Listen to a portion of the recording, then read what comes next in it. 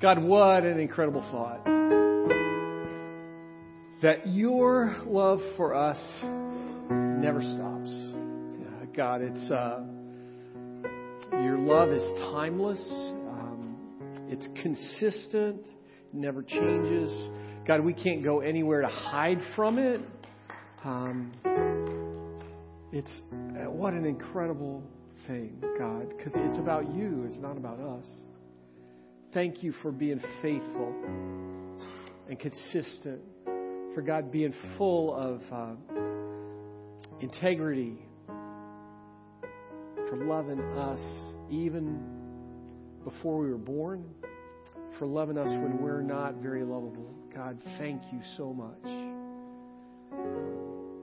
God, help us as we sense your love just now.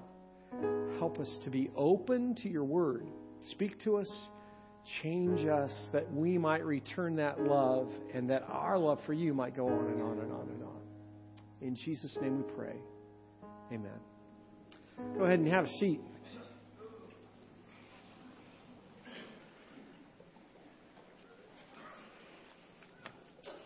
I mentioned at the beginning, if it's your first time here, a special welcome to you. If you need a cup of coffee this morning, get it after church, all right? I was thinking about this message. We're in a series from the book of Acts. If you're new to North Point, we're going to be in Acts chapter 6 and chapter 7 today, a long passage of Scripture. I was thinking ahead of time and thinking, Time Change Sunday, that's a time that it's really important to have a really short passage of Scripture, right? Very focused, keep everybody there, keep everybody on track. And we've got probably the longest passage of Scripture that we've had in this series to take a look at. You're going to have some homework and going to need to do some work on your own this afternoon to kind of catch up on part of it that we're not going to spend a lot of time in this morning. Have you ever been in a situation, found yourself in a situation where your emotions and your intensity went from 0 to 60 in like a half a second? It was like something happened and the switch flipped, and man, you were all there crazy in an instant. We're going to find that in the end of Acts chapter 7 today. You'll see that. I was thinking about that and thinking about last September, we moved into our house in Labor Day weekend, and I remember, we kind of got stuff in and got stuff acquainted and got the paper set up. So the paper's coming. One of the first weeks that we were in our house, read the front page of the paper, and there's this report of this road rage thing that happened, I think, in Howell, where this guy didn't seem that there had been kind of a long-term altercation, but this guy stopped the other car, got out with a gun, and shot the guy in front of his wife. Do you remember that last September? I remember reading it and thinking, what have I done in moving to Lansing where, what's going on? That's that intensity that changes everything in a second. That's inside all of us, and we'll see it in some minor players in the story today. But it has the ability to make a huge impact. We are in Acts chapter 6. That's where we're going to start today in a series about the bold new beginnings of the church, the boldness of the apostles, the boldness of the followers of Jesus. And we'll see more of that today. Beginning in verse 1 of Acts chapter 6. Now in these days, when the disciples were increasing in number, a complaint by the Hellenists arose against the Hebrews because their widows were being neglected in the daily distribution. And the 12 summoned the full number of disciples and said, "It's not right that we should give up preaching the word of God to serve tables." Pause for just a second. Hebrews and Hellenists are having this dispute. That doesn't make a whole lot of sense to us, right? It's like, who are those and what's the deal with the widows? The Hebrews were that was terminology that was used to describe people who had been born in Palestine, born in Israel, that their native language was Hebrew, Their lineage was clear. They were there. The Hellenists were people who were Jewish, completely Jewish, but maybe lived in another part of the earth, maybe not in Judea. Their primary language was probably Greek instead. They knew Hebrew, but Greek was their primary language, and they were probably more acquainted with the Greek culture. So the Jews, who were the purists, the Hebrews, they kind of looked down on the Hellenists. And the Hellenists, they were Jews too, and they thought that's not fair of them to look down on it. So there was this tension. And it centers around the widows, these old women, and it focuses on them not being treated fairly in getting their food.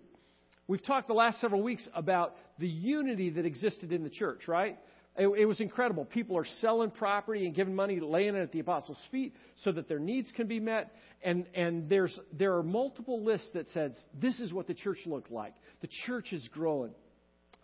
There's this sense of unity and compassion and care for each other. And then Acts chapter 6 starts, and there's this division that takes place. Now, it probably could have been men, right?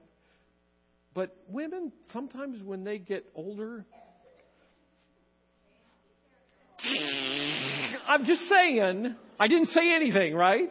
I'm just saying, I'm on my own. Yeah, there you go. Like I said, it could have been men.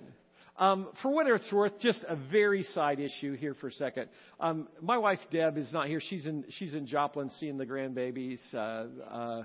And she'll be back. Yeah, she'd get me for this one. But I can remember when I was teaching at the college, she did a devotion for the college students, for the women in one dorm. And I can still remember her devotion, her putting it together. Her devotion was how to be your grandkids' favorite grandmother. Isn't that kind of a neat idea? How to be your grandkids' favorite grandmother. And the whole point of her deal was you never get to be an old person that's wonderful except by being wonderful all the way through your life. You don't ever get to be an old person who's ornery and crotchety and mean except by being ornery and mean and crotchety one step at a time. So got this thing going between the women that are there. They feel like they're not being treated fairly. There's kind of this cultural, racial tension going on. And the apostles say, this isn't good. We've got to figure out how to get this taken care of. The 12 summoned the number of the disciples and said, it's not right that we should give up preaching the word of God to serve tables. Therefore, brothers, pick out from among you 7 men of good repute, full of the Spirit and of wisdom, whom we will appoint to this duty. But we will devote ourselves to prayer and to the ministry of the word. And what they said pleased the whole gathering, and they chose Stephen, a man full of faith in the Holy Spirit, and Philip and Prochorus and Nicanor and Timon and Parmenas and Nicholas, a proselyte of Antioch. These they set before the apostles, and they prayed and laid their hands on them. This problem existed in the church, and the apostles said, you know what, we can't let this problem go on. We've got to jump in and fix it, but it's not going to be us. There need to be some other people who can take care of this so that we can do what God has called us to do. And there are some people in the church that God has called to take care of this problem. What is it that God has called you to do? Here we see 2 different kinds of things. The apostles say, you know what, our ministry is prayer and the word. And I think that there are some people here at North Point that God has called to have that same kind of ministry. But there were also these 7 guys that were appointed to take care of this issue that was a logistical issue, right? It was a problem-solving kind of an issue. And God had brought those people together. And it's interesting to me, I grew up in the church, and so I always thought, you know, they're called the deacons. The word deacon means servant. I always thought, oh yeah, the deacons are kind of like the junior guys. They're lesser than the elders, that kind of deal. In studying this passage of Scripture, I don't think that that's the case. Because look at the qualifications that are there for these guys who take care of these women. You think it's just purely a logistical issue, right? But the apostles say, okay, 3 requirements for these guys. They have to have a good reputation. People outside have got to speak well of them. They have to be full of the Holy Spirit. And they have to be full of wisdom to serve tables. Is that crazy? It was an important job because it impacted the unity of the church. What is it that God has called you to do? Understand that there are thousands of roles within the church. Within the church universal, within the church at North Point as well. There are thousands of roles. What is it that God has called you to do? Because whatever God has called you to do, that the role that He has equipped you to play in the body, it's critical. It's critical. And we need to live the life. We need to live with the requirements that the apostles set out so that we can be used by God to minister to the church as a whole. You've got to have a great reputation. You've got to be full of the Holy Spirit. What's that look like? What's it look like to say, oh, yeah, that person, they're full of the Holy Spirit? Have you ever thought about that? They could have been talking about a supernatural kind of thing. Apostles laid their hands on them and full of the Holy Spirit that way. I don't think that that's probably the case. I think it's probably talking about, just a reference back to Acts 2, the whole idea that when we're forgiven, when we give our lives to Jesus, that we experience the forgiveness of sins, and the Holy Spirit comes and lives inside us. That's true of every follower of Jesus. The Holy Spirit comes and lives inside us. So what's it mean to be full of the Holy Spirit? What's that look like?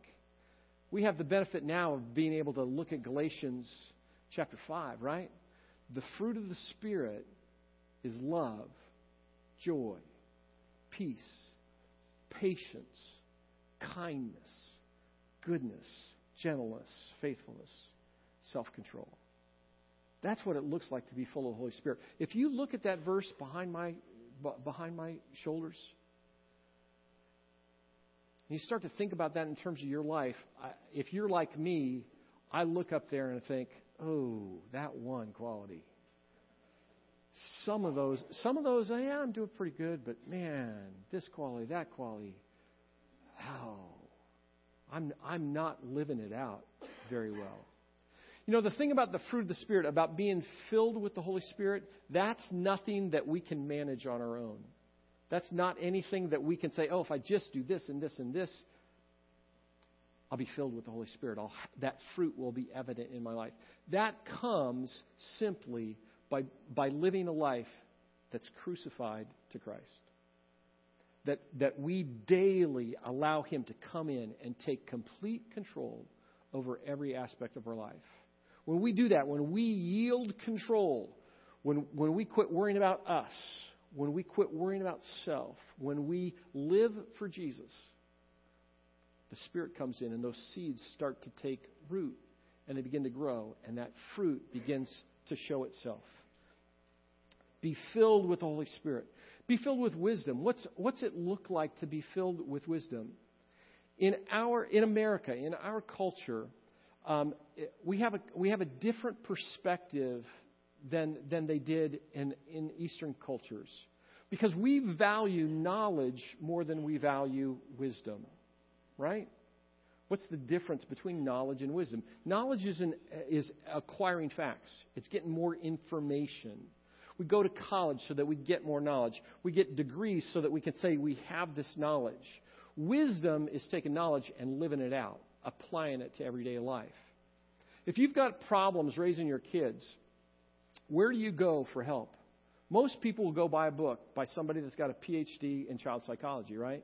Because that's the expert that has the ideas for how I can take care of this problem with my kids or in my family or with my wife or husband. In reality, would probably be far better off to look for the person around us who's wise. The person, regardless of their job, they may work at a convenience store, they may work at a department store, they may be a plumber or a carpenter or whatever, but they've got a relationship with their kids and they're able to love their kids and be wise in helping their kids grow into the likeness of Jesus. Because that's what wisdom looks like. Wisdom is applying God's truth to every aspect of our lives. How do we get wisdom? James chapter 1 says, all we need to do is ask. If any man lacks wisdom, let him ask of God. And He gives to everybody generously. You want wisdom? Ask God for it. Proverbs 9 says, the fear of the Lord is the beginning of wisdom. The fear of the Lord. Why is that? Because when we understand who God is, when we understand the magnitude of who God is, our perspective changes. And all of a sudden we begin to see things as they really are, not as they appear to us around us. We get wisdom from God in that.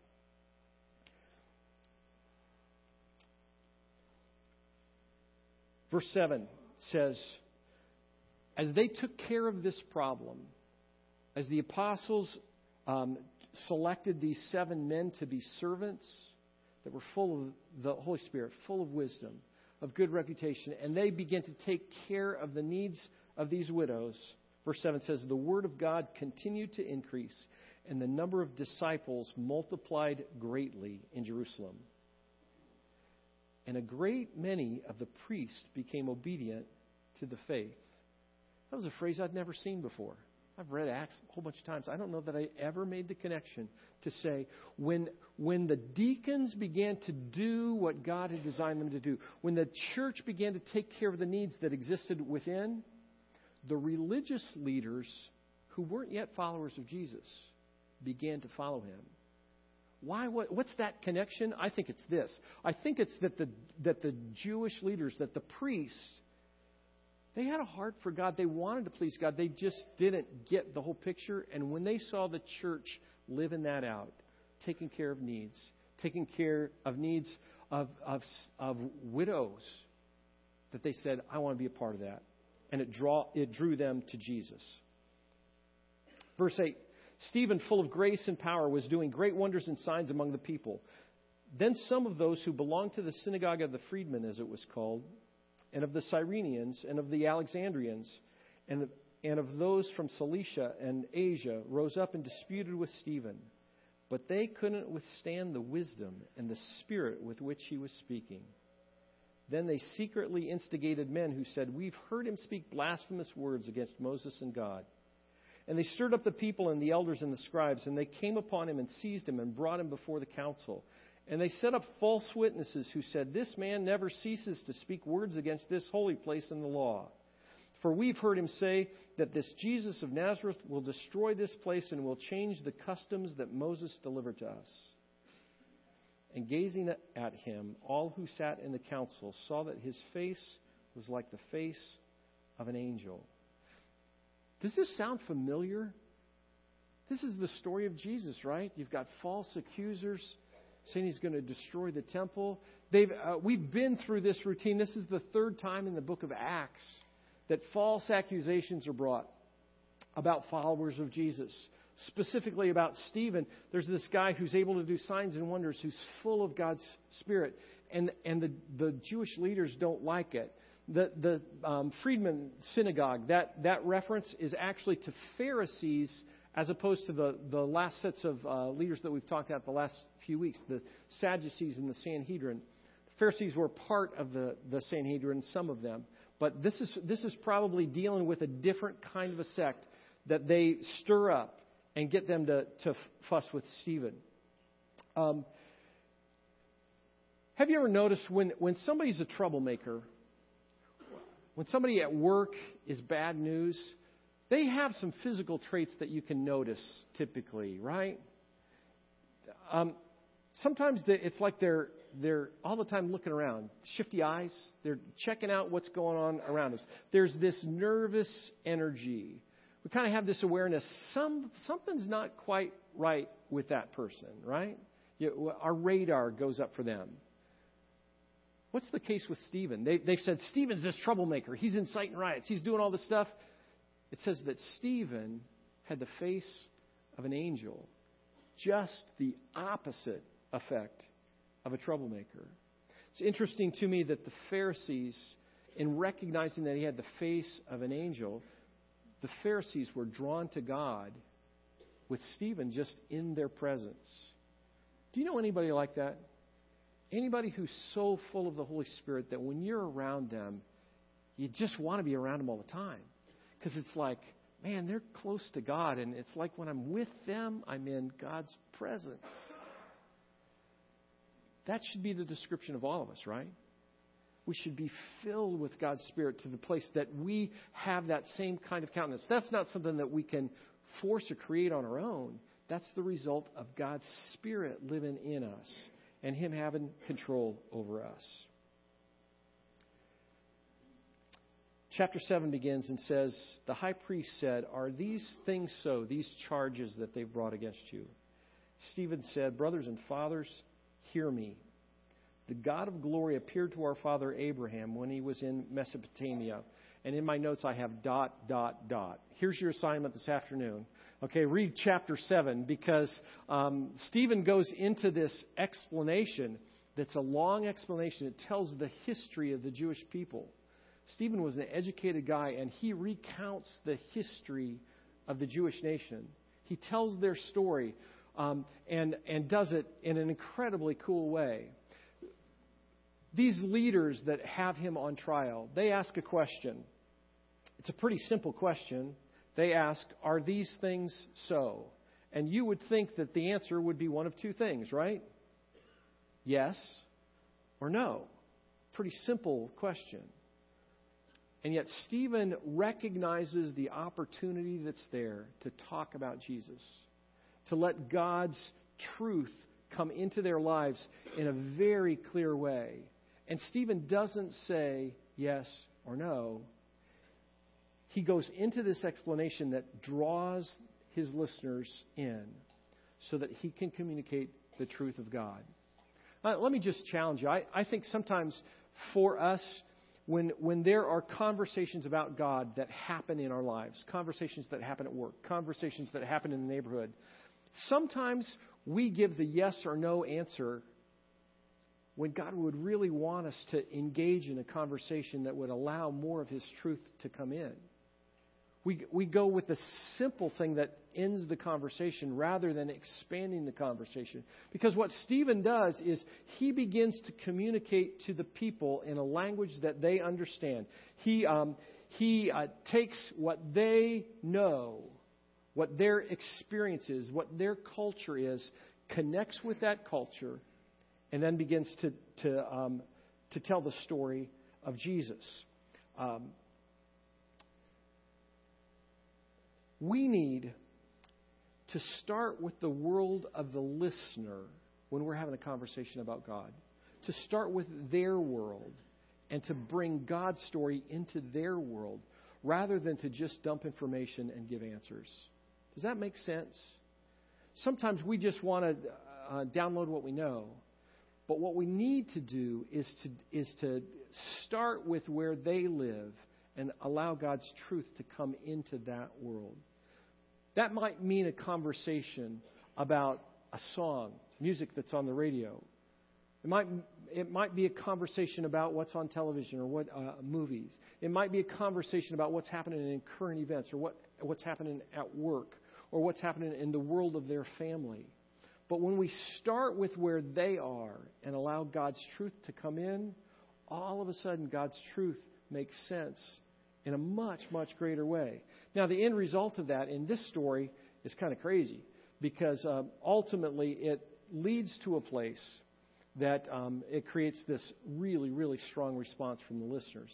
Because Stephen says, here's the story.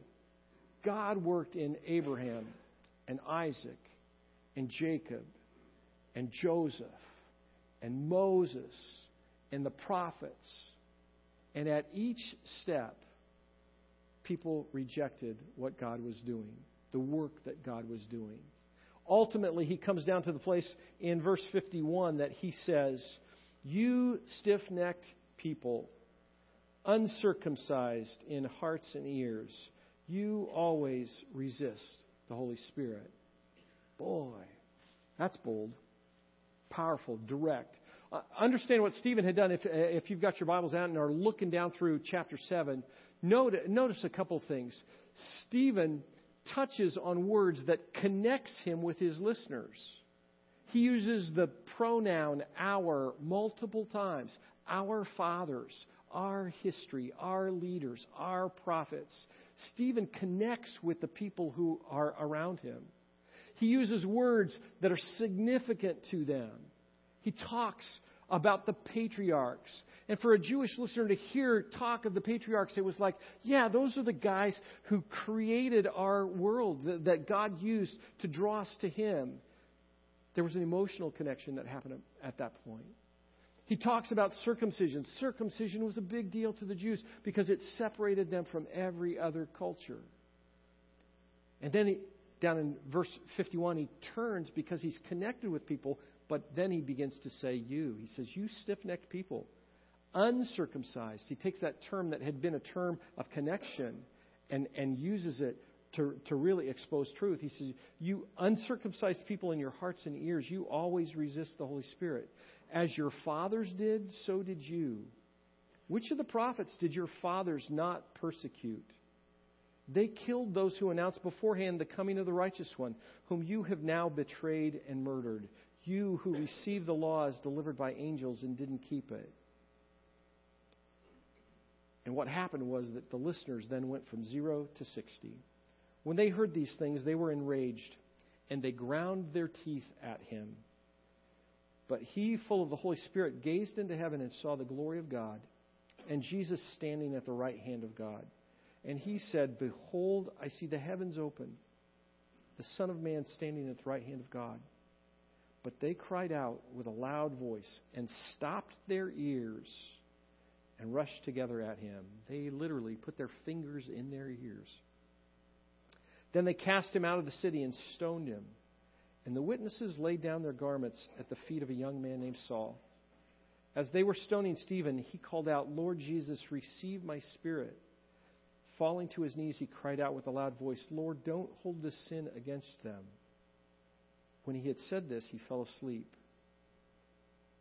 Stephen's climax to his response, his defense, is incredibly bold. He says, will you continue to resist the Holy Spirit? Will you always do that? Was there ever a time that you listened to God? You're just like your ancestors that refused to recognize the power of God. Moses, the prophets. You're just like them. Stephen uses the terminology, you stiff-necked people. Have you ever heard that terminology before?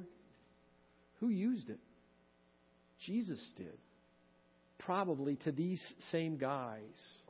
You stiff-necked people. Uncircumcised ears and hearts. They were unable to hear the truth. The boldness of Stephen, the boldness of his message, the boldness of his accusation, the boldness of his challenge, the boldness of the reality that he was communicating created a response in the people. They take Stephen out to stone him, and Stephen recognizes, he sees something that exists in our world today, but we just don't see. Stephen sees that there's an intangible world that's more real than the tangible world that we can touch and see. Stephen sees that there's a spiritual realm going on all around us that we most of the time miss. God opens his eyes and he sees Jesus at the right hand of God. What an incredible thing. And it changes everything again. I mean, it gives perspective to his life. Stephen prays for the forgiveness of his attackers, for the forgiveness of his accusers. Here's the message, I think, from the end of Stephen's message. And it's a pretty straightforward one, and it's real direct. Be prepared to die well. Be prepared to die well. When I first was reading through Acts and thinking about this series, one of the notes that I made in my for myself for the series was about this passage was there are things worse than death. There are things worse than death. Think about that for a second, because for us in our culture, we think the worst thing that can happen is for somebody to die, right? There are things far worse than death. To reject Jesus eternally, it's far worse than death. To betray, to betray your integrity, it's worse than death. It's devastating. Death is not the end for us, for any of us, no matter where we are, right? There are things worse than death. Be prepared to die well. What's it mean to die well? Think about Stephen for a second. I don't think that he woke up that morning and thought, I'm going to die today. It was just a normal day for Stephen, right? He was doing his stuff as part of church. He was maybe doing some signs and wonders. God was using him to help heal people. Maybe he was taking care of the widows.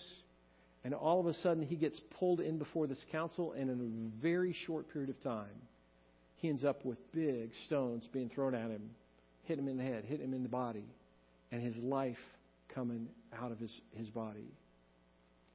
Be prepared to die well.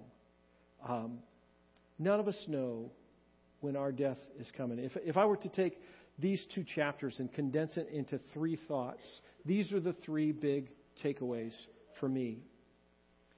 From the first 8 verses, serve where God has called you.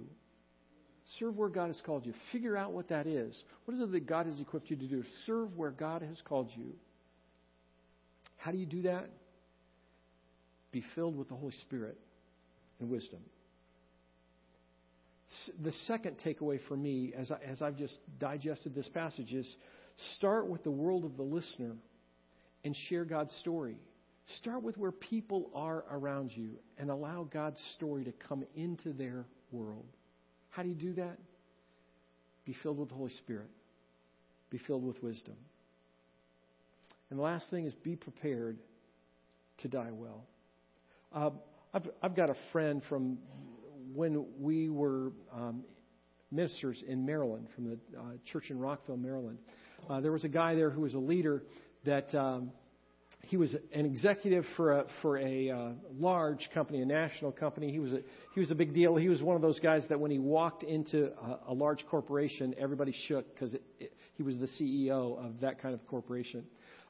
His name was Dave Beamer. And he was in the choir that I directed. He became a good friend. The last production we did, he had kind of the main role, and I had a kind of a secondary role. We got to sing a duet together. It was a really cool thing. We moved from Maryland out to Missouri, from Missouri back to Northern Virginia. We moved to Northern Virginia in 2001, in July of 2001. On September 11th of 2001, everything went crazy. The planes hit the towers, hit the Pentagon, and that morning I got an email message from my friends in Maryland that said Dave and Peggy Beamer's son is unaccounted for. He's on a plane that was going from New Jersey to California. And right after that happened, we heard about Flight 93 going down in Pennsylvania. One of the guys I worked with said, wouldn't it be interesting if Dave and Peggy's son was a part of that, was a part of what happened there. Their son was Todd Beamer, the guy who said, let's roll. You remember that.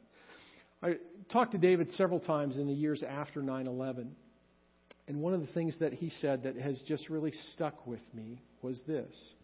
He said, Todd didn't wake up that morning expecting to be a hero. Todd didn't wake up that morning expecting to die. Todd didn't wake up that morning expecting necessarily to see the face of Jesus. But Todd had lived his life and prepared each day for all of those things. We don't know when we're going to die. And we need to prepare to die well today. We have no guarantees. The timeliness of this message for me is it's just real, very real. A week ago Saturday, my uncle died. He was 85.